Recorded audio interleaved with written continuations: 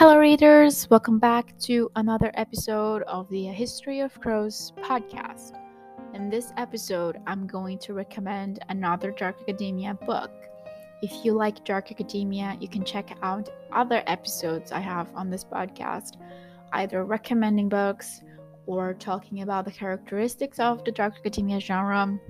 I'm actually currently writing my master thesis on Dark Academia, so yeah. It's something that I'm very, very passionate about. So today's book is called The Two Doctors Górski by Isaac Fellman.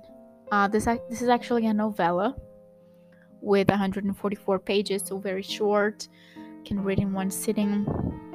And the protagonist is called Anai. It's a very unusual name, actually, kind of hard to pronounce. Anai, I hope I'm saying this right. And so basically she's a student, she's a doctorate student, and after having, a sort of fallout with her previous academic advisor, she changes to another school, she moves to the UK, and she's going to be also having a new advisor. Her previous advisor was a person whom she, in fact, had been romantically involved, and then she moves to the UK and she's going to be advised, you guessed, by the Dr. Górski. In the world of this book, there magic exists, and magic is actually studied like academically, so it's taken very seriously. There are various branches of magic, and what Anai studies is actually related to like fear. And so how can you remove fear? If you can remove, she wants to find a way to remove fear from people, but obviously she's practicing like with animals, and also that leads to like she wants to remove mental illnesses. So it's also everything very different. And Dr. Górski also studies magic. Dr. Górski was actually a prodigy when he was in his prime, when he was like 20-30 years old. He's currently 70 right now. And also when he was 30, he created a doppelganger of himself. He created a copy of himself, and that is something that's possible also in this world. Something very, very different. So yeah, you create this copy of yourself, and these copies can be alive and have a life or whatever, and basically what's going to be nurturing this copy is something that you put in them. So for example, you can put your hate, your anger, your sadness, and what Dr. Górski puts in his copy is his love, his kindness, his empathy, because those are the things that he believes are not useful to him and are actually getting in the way of his academic achievements.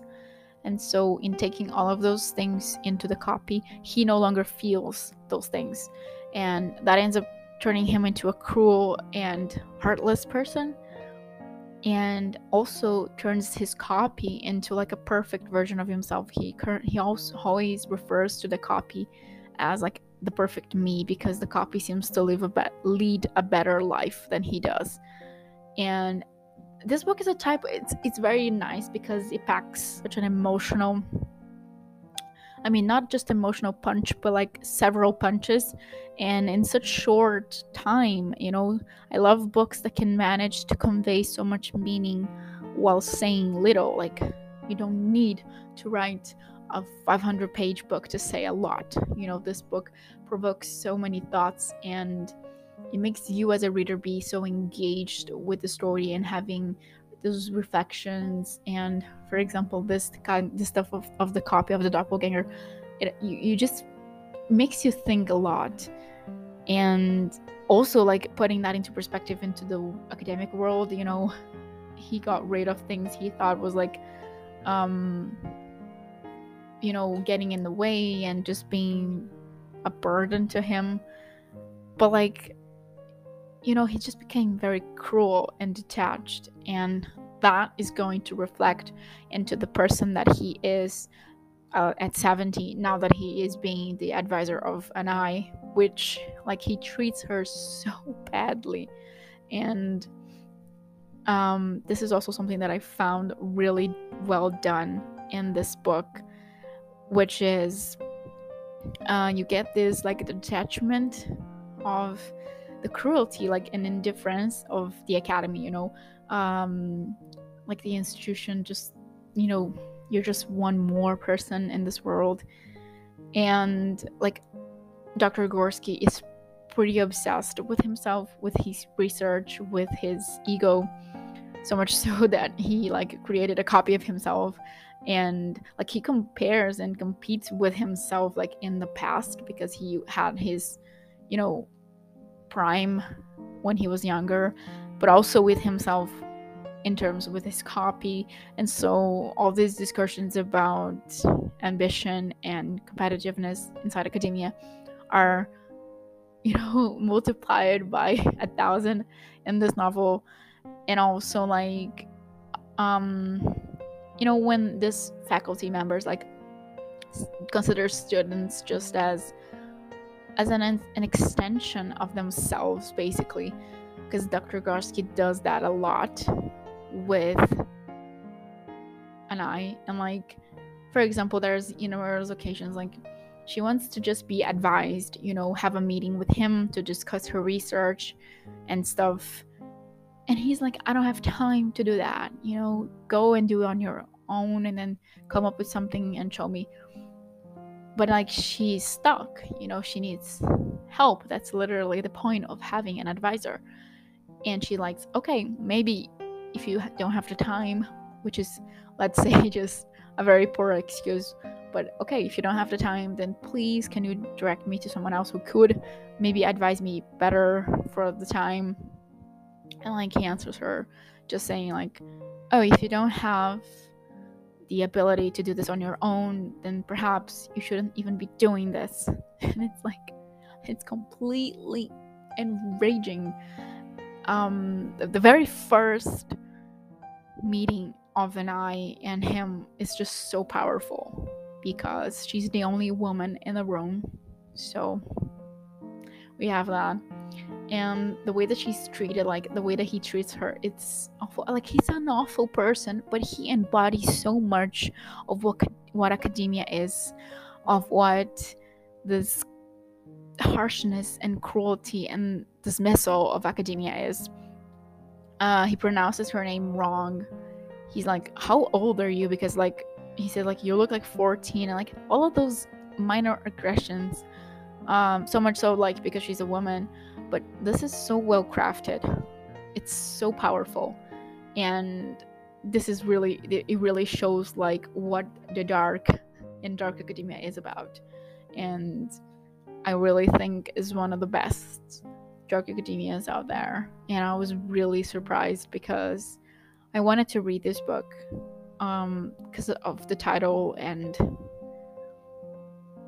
it kind of made me think about like Dr. Jekyll and Mr. Hyde, and maybe a little bit about even like Frankenstein in a way, creating this thing out of nothing. But I ended up being so much more surprised with what I got. And even like this discomfort and somehow like a paranoia that permeates the thoughts of Anai, because she's like constantly doubting herself. And she has reason to do that, because even if she was just doubting herself, because of a natural like imposter syndrome or whatever, everyone gets insecure with their research. But she has reason, because her advisor, it's awful to her. He doesn't help her at all. And so it's just such a good book. Like, I really, really wish more people would read it, and especially people who are interested in picking up dark academia reads that are, different and outside of the mainstream. And that's what I'm here for, to recommend it to more people. And it really is a very powerful story, and I'm kind of obsessed with it actually. But yeah, I hope this episode made you want to pick this up, and if you do, I hope you like it. Anyway, if you've listened this far, thank you so much. I'll see you next time. Bye bye.